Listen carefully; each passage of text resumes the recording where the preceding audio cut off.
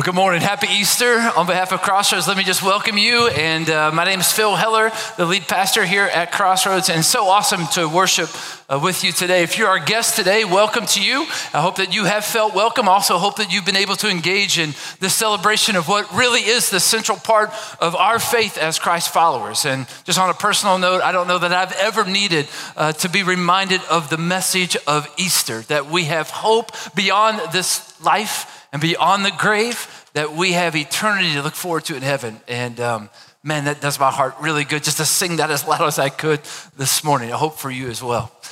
Several years ago, I got the opportunity to go on a trip to Gettysburg, Pennsylvania. It was actually part of a leadership development experience I had. And I'll be honest, I'm not much of a history buff. So I kind of went into this whole weekend a little bit reluctant. I would have much rather settle just for a nice meal at a great restaurant, or go to an amusement park for a day, or maybe just catch a baseball game at a Major League Baseball stadium. And I'm really not even a big baseball nut. But nevertheless, we found ourselves at the actual literal site of one of the most pivotal battles of the Civil War there at Gettysburg. And the facilitator of the experience gave us some prep work. He gave us a synopsis of everything that happened in the Civil War prior to Gettysburg, what happened at Gettysburg, and then how that changed the course of not only just the war, but actually the course of our country. And he also asked that we would take one person, he assigned these people to us, that we would research this individual who was a real life person who was actually there at the Civil War, at the Battle of Gettysburg, to be prepared to give like a 5 to 7 minute presentation when we got to the part in the tour where that was significant for that individual. So I did my homework. I learned a lot of things I didn't know about the Civil War. The Gettysburg was a pivotal battle in all of the Civil War. In fact, you might know this, but General Lee, the person in charge of the Confederate Army, made a direct line toward the North on purpose. He went there because he knew that the population center of our country at the time was in the North. And he also knew there was an abundant amount of resources in the northern part of the territory, and his army needed supplies. It was very strategic on the part of General Lee. Also, what his point was is that if he could make a charge on Washington, D.C., make it all the way to the Potomac, then he knew that he could win the war. So what stood in front of him, or between him and that happening, was the Union Army and their general, George Meade. He was not the most popular or even the most successful general, but his job was to stop Lee from making this offensive move, and also to cause him serious losses. What happened is just that. General Lee was known as a great calculated general. He was a great tactician. And he made some very significant errors in that. Some of them were accidental. In fact, the Battle of Gettysburg was never really supposed to happen.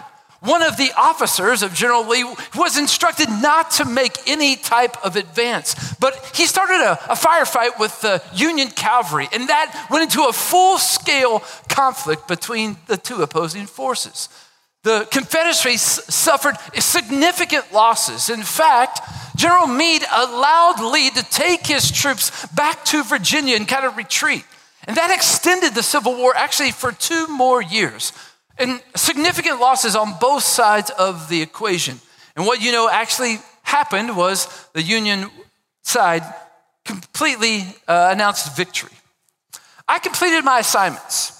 And I also did the research on the individual that was given to me. And I'll remember the moment, probably for the rest of my life, as we walked that literal place, the site where the Battle of Gettysburg actually happened. History kind of came alive for me. I think it was hearing almost in firsthand real life people who had been there, who had been in those moments, who had real losses, real hopes, real fears, real sense of emotion in that moment. Those people became real to me, and it made history so much different. I met people like John F. Reynolds. He was one of the Union's best general officers. He was responsible for actually making the preparations for the Battle of Gettysburg, but he actually died on the very first day of battle. That taught me a very important leadership lesson, that succession planning is really important. You can't plan for your departure after you've departed, right? I also met a person named A.P. Hill. A.P. Hill was the Confederate general who didn't obey General Lee's orders. And he's the one who was actually responsible for starting the whole thing. And it taught me a very powerful leadership lesson that clear communication is essential, right?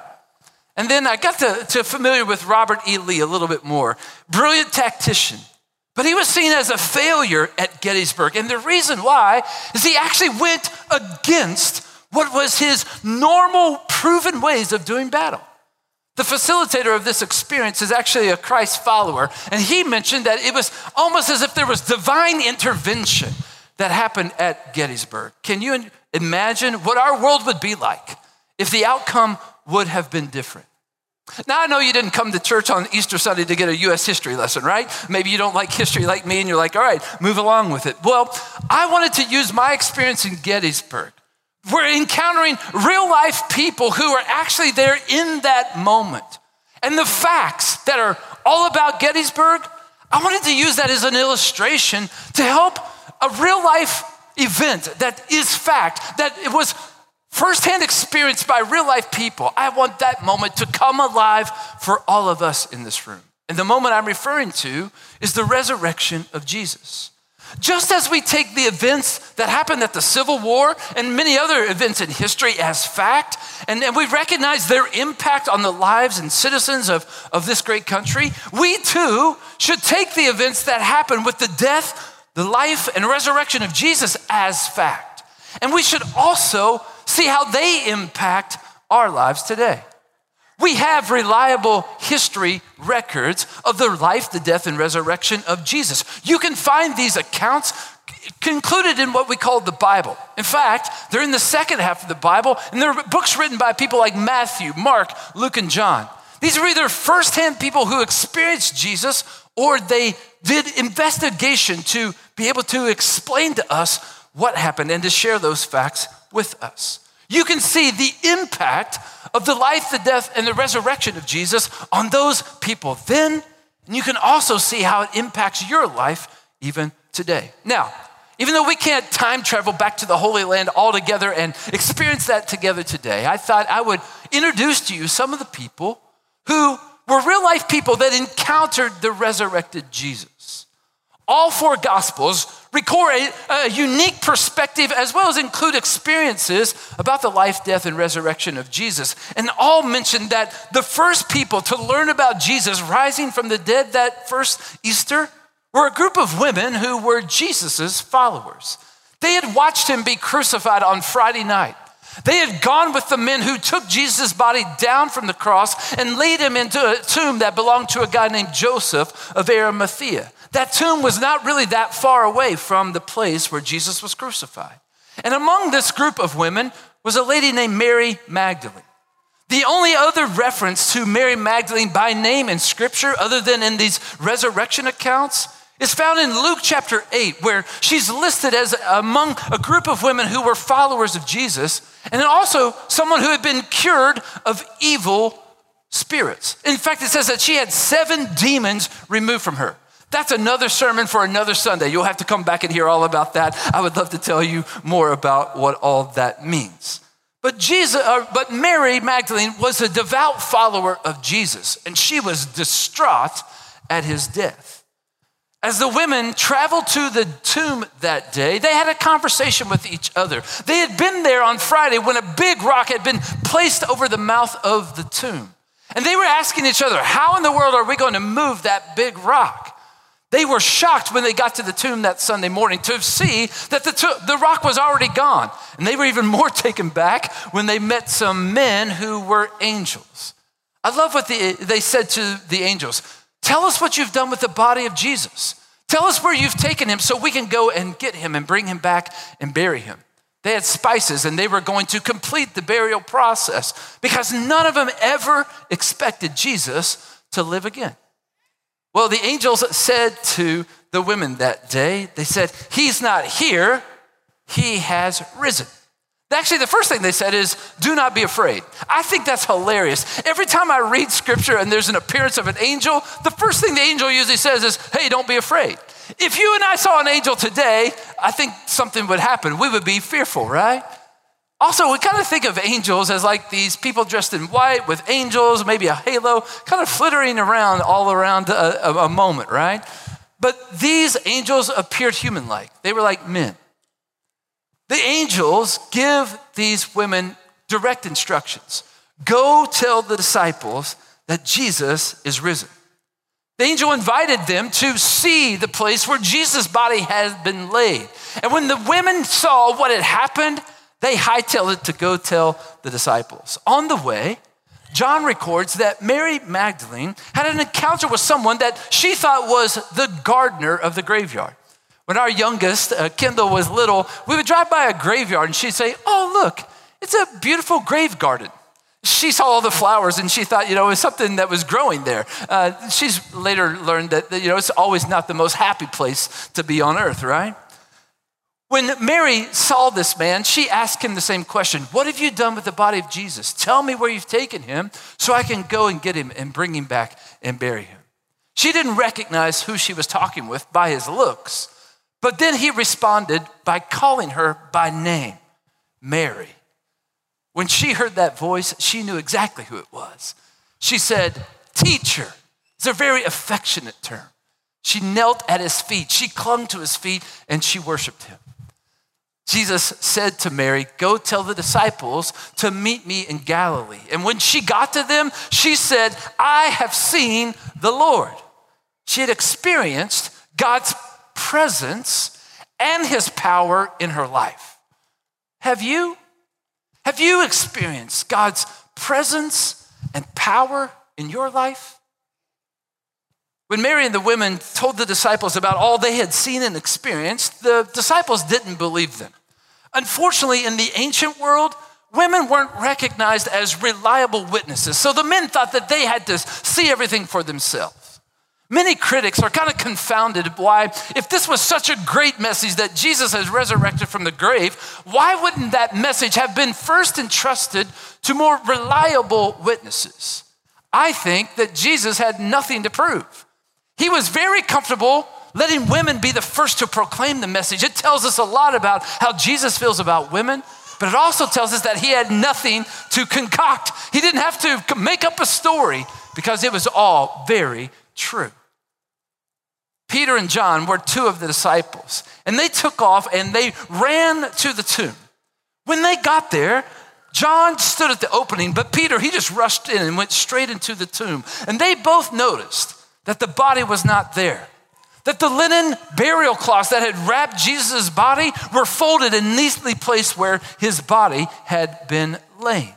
John, in his first-hand account of his own experience, noted that when he saw that, he immediately believed. The other gospel writers say that Peter was just a little bit perplexed and he kind of wandered around wondering what had happened. I wonder if the contrast between these two guys' reaction isn't linked to the last time they both had personal contact with Jesus.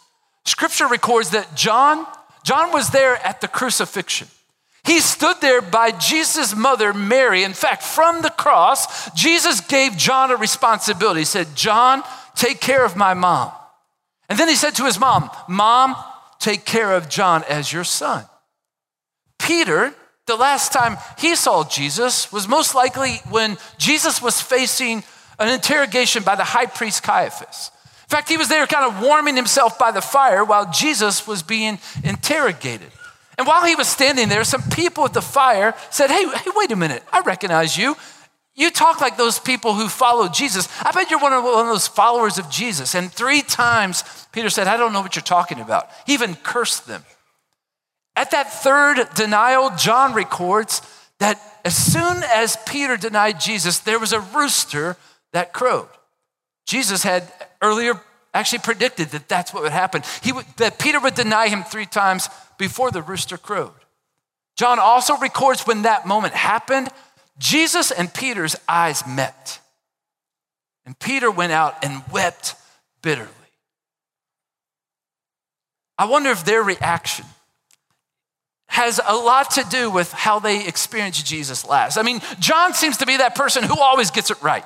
I mean, he just seems to always make the right decision, while Peter is maybe somebody the rest of us can relate to, right? He's a little bit headstrong, he's impulsive, he seems to always just keep messing up time and time again. Which can you relate to the most? Everybody at the tomb that first Easter wasn't actually a follower of Jesus. There were some Roman soldiers who were there because they were assigned to guard the tomb. They experienced everything firsthand that morning. And it all started with an earthquake. The earth began to violently shake, and an angel of the Lord came down, rolled the stone away, and sat upon it. The guards fell to the ground, and Matthew describes them that they were like dead men. They must have been present when the women came to put spices around Jesus' body. Because as those women made their way to tell the disciples what they had seen and experienced, the soldiers made their way back to the city to tell the religious leaders what had happened. I would assume that both of their stories were identical initially. They were both firsthand witnesses, both the guards and the women. But the religious leaders, when they heard from the soldiers what had happened, they got a little nervous. You see, Jesus threatened everything about their life. He threatened their identity. He also threatened their posterity. And because of that, they decided they would devise a plan. They gave the soldiers a large sum of money and told them to say this: we fell asleep during the night while we were supposed to be guarding the tomb, and some of the disciples of Jesus came and stole his body while we were asleep. Have you ever heard a story that's a little fishy? I mean, maybe as a parent, you're standing next to a broken vase and you ask your young children, how did the vase get broken? And the story they tell you just doesn't seem to add up. Have you been there? Maybe you're a supervisor at work and there's just something that is not working right on the production line, or maybe the numbers aren't as high as you hoped that they would be. And when you ask those somewhat responsible for that, there just seems to be enough excuses that don't seem to make sense. Maybe you're a spouse and you are listening to the reasons your spouse is telling you that those extra expenses in the checking account are there, and it just doesn't seem like it holds water. Or maybe you're just a friend who is listening to another friend who has hurt you or disappointed you in someone give their reasons, and it just doesn't seem to do much help. Well, what poked a hole in the story of the soldiers was that Jesus showed up. I mean, he made a bodily resurrection and he began to appear to people, and something fell apart in their story. His body wasn't stolen, he had resurrected. Because Jesus made a true body resurrection, he appeared to first the women and to Mary Magdalene, and then he appeared to 10 of the 11 disciples, and then to 500 of his followers all at one time.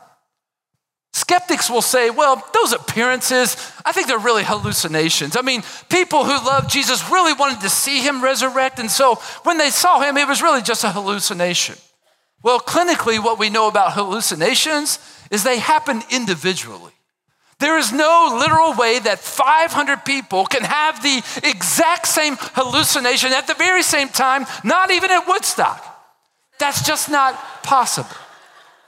What was happening in this moment was that Jesus was pulling the plug on this false narrative the soldiers had put forward by bodily appearing to those around him. Jesus showed up. So I ask you, which story seems the most believable?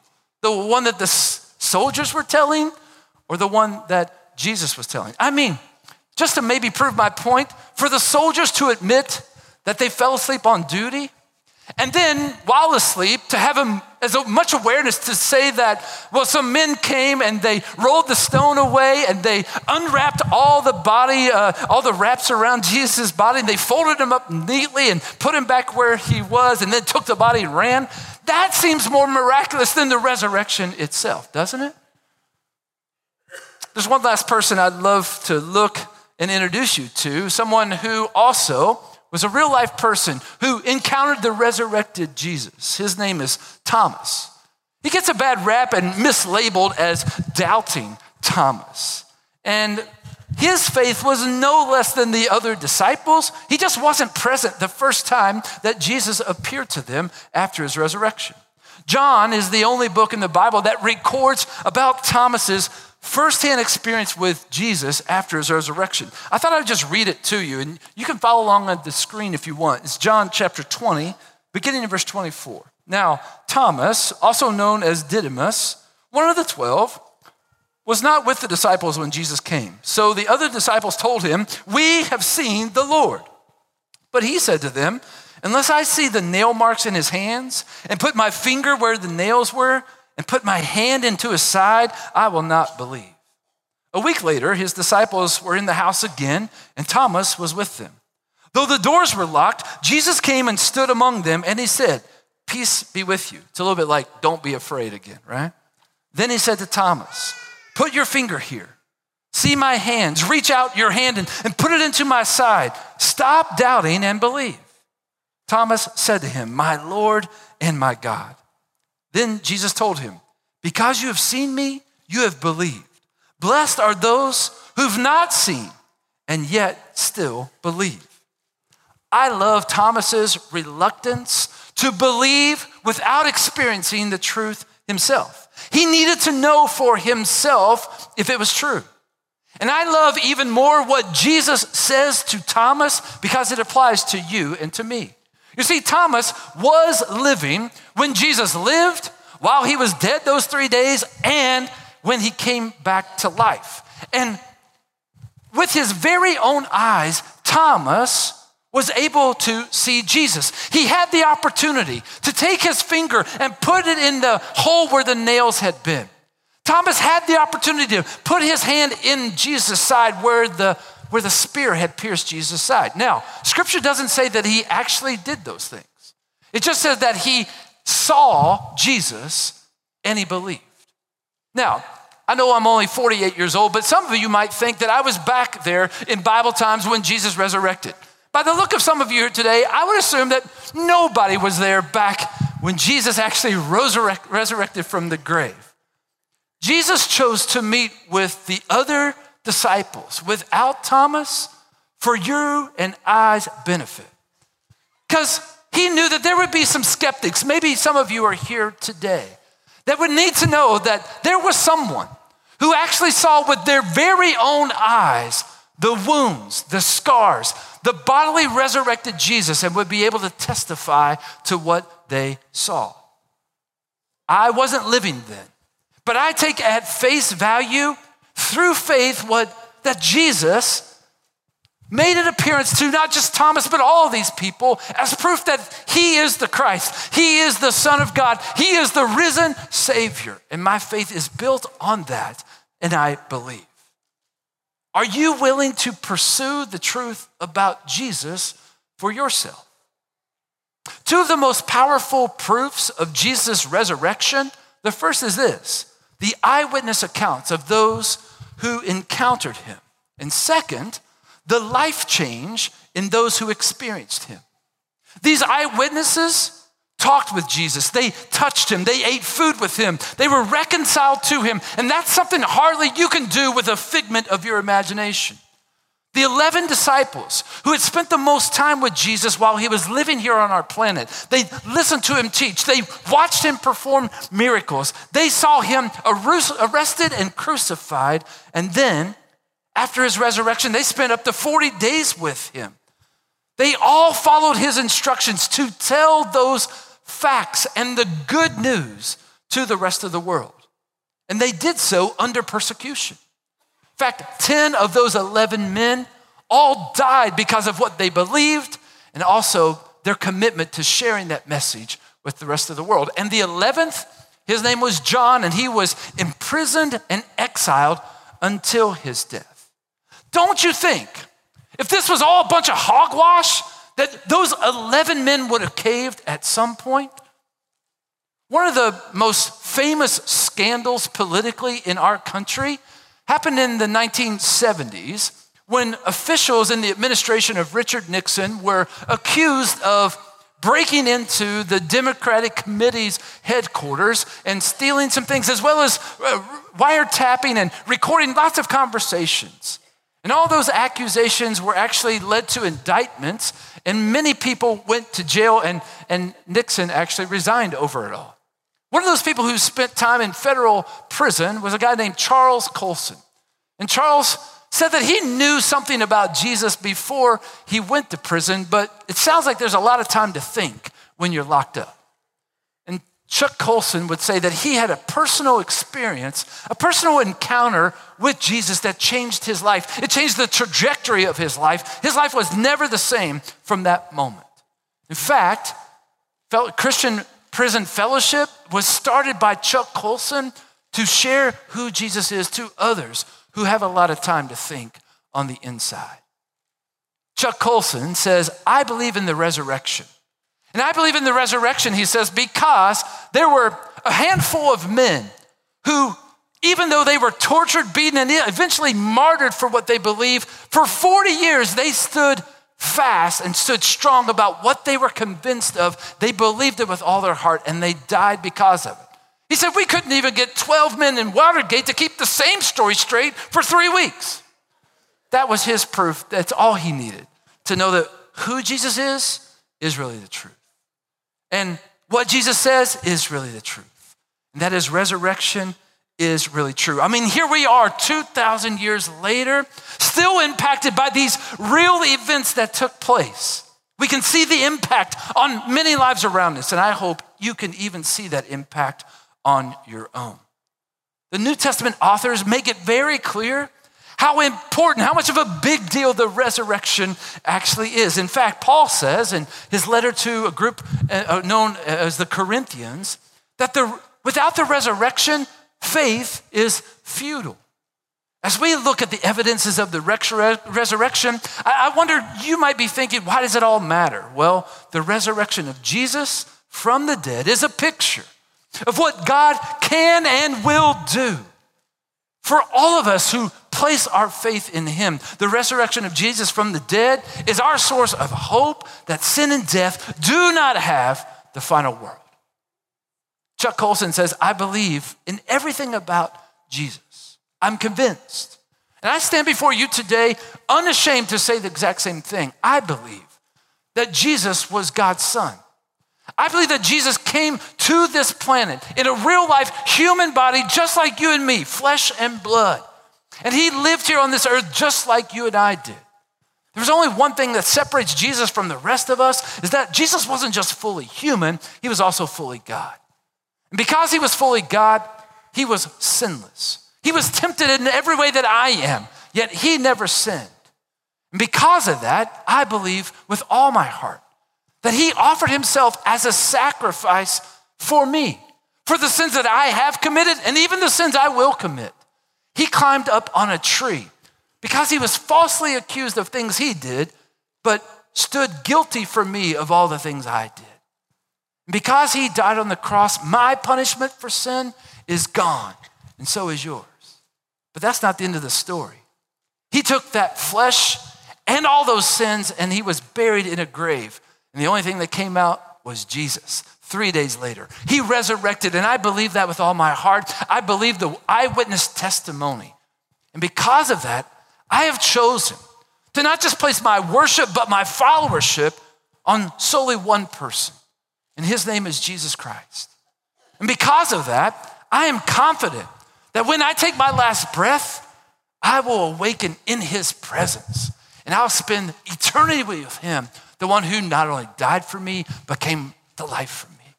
And that's something I'll declare to anybody and everybody. I want to know about you, though. I want to know about you. I wanted you to hear from those people who were there that very day. I wanted you to hear their testimony so that you would believe.